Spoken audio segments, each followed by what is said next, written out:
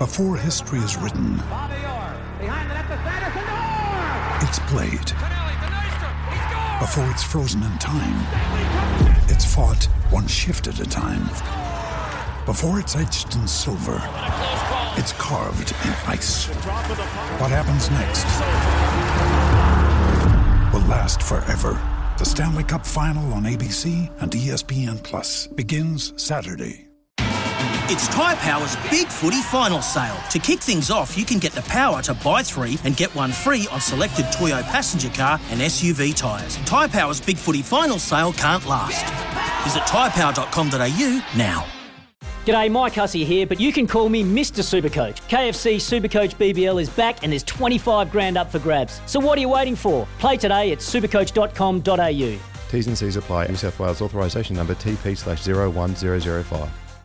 Well, with over 60 players to consider, the Black Ferns squad of 32 for the Rugby World Cup was announced yesterday at College Rifles Rugby Club in Auckland with a clear message: once you're a Black Fern, you're always a Black Fern. And that message was shown through messages of support by former World Cup winners through the 31-year history of the team, exemplified by one of the greatest, Dr. Farah Palmer, who read out the names one by one. And joining us now is someone who was there for the unveiling, rugby commentator extraordinaire Taylor Johnson.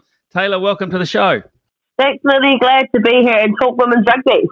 Yeah, absolutely fantastic. And boy, we'll be talking a lot of it in the next month or two, because now we've finalised the 32 players named yesterday. Obviously, some really difficult phone calls and meetings for the selectors to have to leave out some pretty good candidates. So who were the shock admissions for you, if there were any?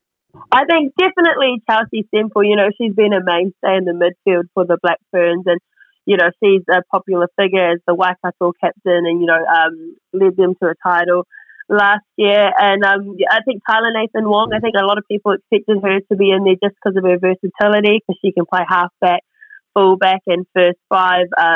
You know, both of them did suffer concussions earlier this year, but were both available for selection.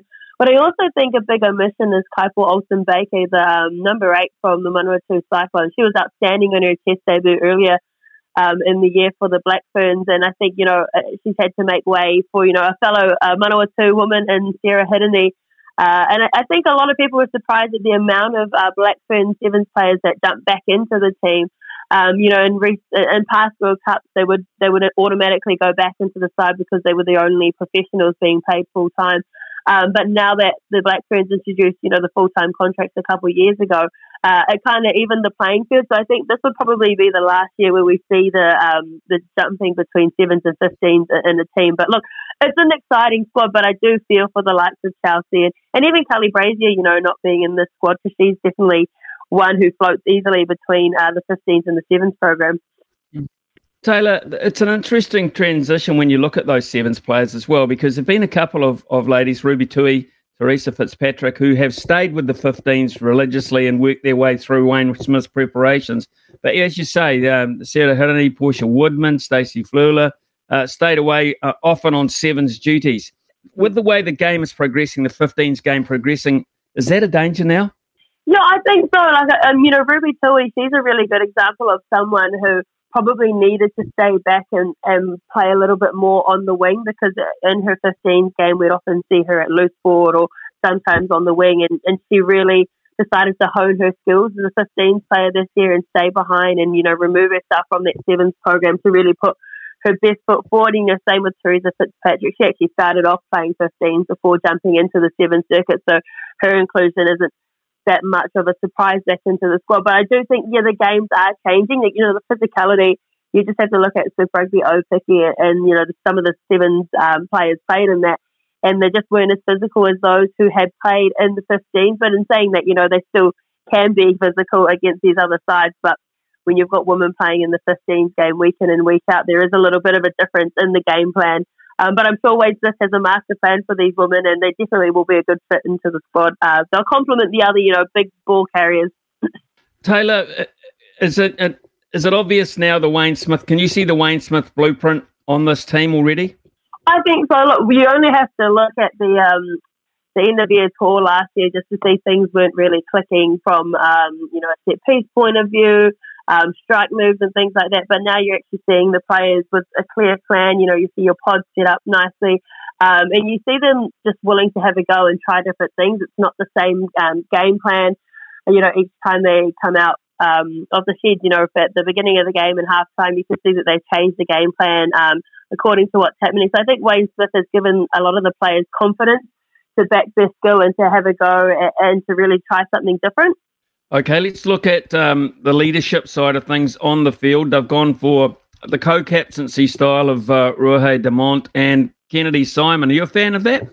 I think so. I think because the team is really young and there is quite a bit of an experience, if you say inexperienced, you've got Kendra Coxedge and Renee Wycliffe are in their fourth World Cup, but a lot of these players have never been to a World Cup before, and I think having that double leadership on the field will be really beneficial, one in the forwards, one in the back.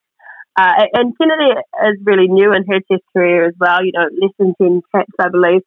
And she's not on 10 caps, should I say, sorry. But it's just the presence that she brings and her calmness, and I think that's what they're looking for, someone to bring a real level head. Because, you look at the forward pack from the last World Cup, there's only one standing, two standing, should I say, sorry. And so it's a relatively new team, and they just need the extra captaincy there. And Ruahei Demont, she's a cool, calm, collected player as well. So I like the style of going for two because they are two different people off the field as well. One's a little bit more energetic, one's a little bit more relaxed. So I like what they've gone for there. Okay, let's look at the areas that were troubling us against England and France. So obviously we won't really know until we get up against those power nations, just if we've closed that gap there. But have you seen us go forward in those particular areas that were a problem? I think our set piece was a big issue. Our scrum against the likes of England and France. That England, they have scrum for breakfast. They love that, and it's interesting to see the props. There's been a lot of chopping and changing with the front row over the past 2 years, and you got to look at Afina, Tanja Wainohu, and Sanso Tomasi. They've only got one test each, and they've made the squad because there was a lot of uncertainty with the front rowers for the season. We saw even chopping and changing from the Pacific Nations Cup that they had earlier to the Laurie O'Reilly, props coming in and out because I still think they were trying to find the mould that they were looking for. And I think they've landed on the right team. Tanya Kolonovale, she's a monstrous carrier and she carries more than anyone else in the team. When you looked at the Farah Palmer Cup, she was up there with around 20 carries a game. She's a workhorse. And you've got the likes of Crystal Murray, who's a real skillful prop, and Whitney Hansen put it well. She said, look, you can't just scrum anymore as a prop. You need to have a whole full-rounded game. And I think that's what they've gone for there. But I definitely think, it is a really different side that took on England and France in the end of year tour. And I'm really excited to see how that front row goes in the World Cup. They've brought this new mantra in which they certainly reinforced yesterday, once a Black Fern, you're one for life. That's quite special, isn't it? Particularly for the younger members of the squad coming in. Yeah, definitely. Just being at the College Rifles Rugby Club, you could really tell the camaraderie that was there and the sisterhood with the Black Ferns, the former Black Ferns, getting up and giving them all hugs and just saying, it's a real honour and privilege to wear that jersey. And they really have created a dynasty. Look, 5 Rugby World Cups is unprecedented in the men's and women's game. And I think, it is that mantra that they have to hold on to because you got to remember it is a tournament and, although some players missed out, they might be pulled into that squad because you got to look at the squad and they've only got 2 first fives, but they've got 6 outside backs. And so that is kind of worrying, if Ruahei or Hazel goes down, then they're going to have to pull someone in. And so they have to have that positive mentality that, I might not be in this squad yet, but I'm still a Black Fern. So, yeah, it's going to be interesting with that split in the back. Only 3 specialist locks as well in the squad. That was interesting. Yeah, I think because they have got some dynamic loose forwards, but none of those loose forwards really carry height with them. But I think they've got a plan by naming, the 6 loose forwards that they have and the outside backs that they are going to play a really expansive game. And you look at the likes of Chelsea Bremner, Jonah Nanwu and Maya Kawani Kalani-Roos, the 3 locks that were named. They are real hard workers and they're very fit. So it's not unusual to see, just 2 locks play out a whole game and maybe leave one on the bench the whole time, just in case kind of scenario. But, Eloise Blackwell, she was a big omission at the beginning of the year. And I think she did take that feedback on well around, just getting a bit more fit and dynamic. And she was outstanding in the Farah Palmer Cup for Auckland. So I think she'll be standing close to her phone should anyone go down. Right. Okay. Let's look at the big factor, of course, is playing at home. And that adds a little bit of quality to the whole event, but it also adds expectation and it adds pressure. We saw that in the Women's Cricket World Cup as well, Taylor. So have they factored that in, you think?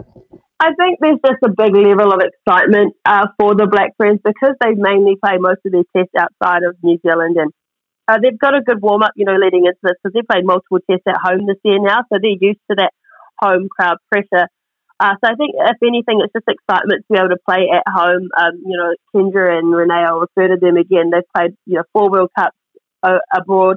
This is Kendra's last World Cup as she's announced her retirement. And I think, the women will really want to get up and support them and get a win for Kendra and things like that. But I think the home advantage is really good. But the fact is it going to be an advantage? Because we still need people to come to the games. We will, though. We're on track, aren't we, for a massive crowd at Eden Park on October 8th? Yeah, at the moment it's still not sold out, and I know that they were wanting to sell out that game to have a record with women's rugby attendance. But I think, there's still quite a big portion of tickets to be sold, and so it would just be good if people, come out of the regions and come up and watch and support the ladies. It's going to be a really exciting tournament. Okay, let's look at the other areas of preparation, which is interesting. I'm just reading a note here where they're bringing the families into the camp from Monday as they prepare. That's a big move. It is a big move, and some of these people are mums and the teams and things like that, and you just want to make sure that you're well-rounded and you really want to include the families from the get-go. I think that's a real big thing that's rooted in Māori and Pacific culture, and the Black Ferns have really embraced that at the moment. And I think it's just around carrying, the players and their families together, as one team, and to get some real alignment across the board, so that I know it is a home World Cup, but just so they don't feel like they're away from their families all the time, because you still need to focus mentally on putting out your best performance, and you're not going to do that if you're worried about the kids back home and things like that. So I think it's just around getting alignment and also just some whakawhanaungatanga, getting to know each other's families a little bit more as well, because no doubt people's mums and dads and partners will all be on the sidelines together cheering, so they might as well meet all together earlier. It is. It's an interesting concept. I've got to say, it's one I've never really heard of before, but of course it's important. The family, as you say, is very important. Also, it's quite important too, I think, for the future of women's rugby in terms of remuneration. Now, we've seen New Zealand Cricket come out and say male and female players will be paid on an equal pay scale on a game-by-game basis. This is a great chance for the Black Ferns to close that gap. Yeah, of course. If they can, get the viewership and the support that we know that they're more than capable of achieving, it definitely gives them the argument to have that. Look, I think it would be great if they can match that. And to New Zealand Rugby's credit, the past few years they have really jumped on board and making sure that everyone's getting paid. There is a tier system, if you've been around longer, or if you're new to the squad or your age and things like that. So there's definitely room for improvement, but they are getting better in that sense. Okay, so we also know that this is the grand finale for one Kendra Coxedge, who's been one of the great servants of the modern era of women's rugby. It'll be sad to see her go, but what about a reflection on Kendra, please? Oh, Kendra's an outstanding athlete. She made her debut back for the Black Ferns in 2007. It's 2022 now, and she still looks like she can keep going. It's just a personal decision of hers. I wouldn't be surprised if I see her turn out for a club team sometime next year and getting itchy feet. She's a great servant of the game. She'll retire as the most capped Black Fern ever. She scored the most points out of anyone in the Farah Palmer Cup. She's the first person to reach over 1,000.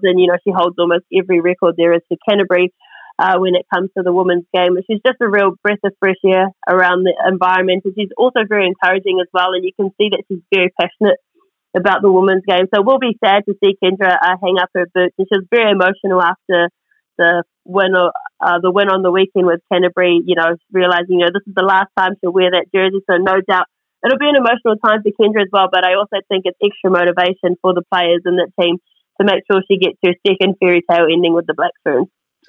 Just finally, Taylor, it is 25 days away, I think, if I count correctly, 25 days away. So the reality is right here and now. I just wonder what your expectations, what are you expecting in terms of an overall performance by the Black Ferns, and can they win this when you saw how much ground they had to make up from the end of last year? Do you think they've closed that gap enough? Yeah, to be fair, after the end of year tour last year, we all had our doubts, and I didn't think we would make the final. But after seeing the amount of work that all the ladies have put into this, in the Farah Palmer Cup, but also in the test matches leading up to it, I think we can definitely defend our title. It's anyone's game at the end of the day, even with the Wallaroos, and when they played Australia recently, the first test they belted them, the second one it was much closer. So it kind of depends who shows up on the day and who can rest their bodies right. It's still a tournament. You still have a short turnaround between games and things like that. But I definitely think the Black Ferns, have a chance at getting a sixth title. They've put themselves in that position, with the likes of Wayne Smith and Wes Clark, Whitney Hanson, all playing a part in that. But they've also just got so much determination and mana within that squad that I don't think that they will fold easily. Taylor, absolute pleasure talking to you. Thank you so much for your time this morning. I, for one, can't wait. It's been on the agenda, but when you see it's just next month and we've now got the squad, reality comes in. So, hey, look forward to it. I know you'll be heavily involved. Thanks very much for your time. Thanks, Noddy. Thanks for having me. When making the double chicken deluxe at Macca's, we wanted to improve on the perfect combo of tender Aussie chicken with cheese, tomato and aioli. So, we doubled it. Chicken and Macca's, together and loving it. Ba-da-ba-ba-ba. Available after 10:30 a.m. for a limited time only.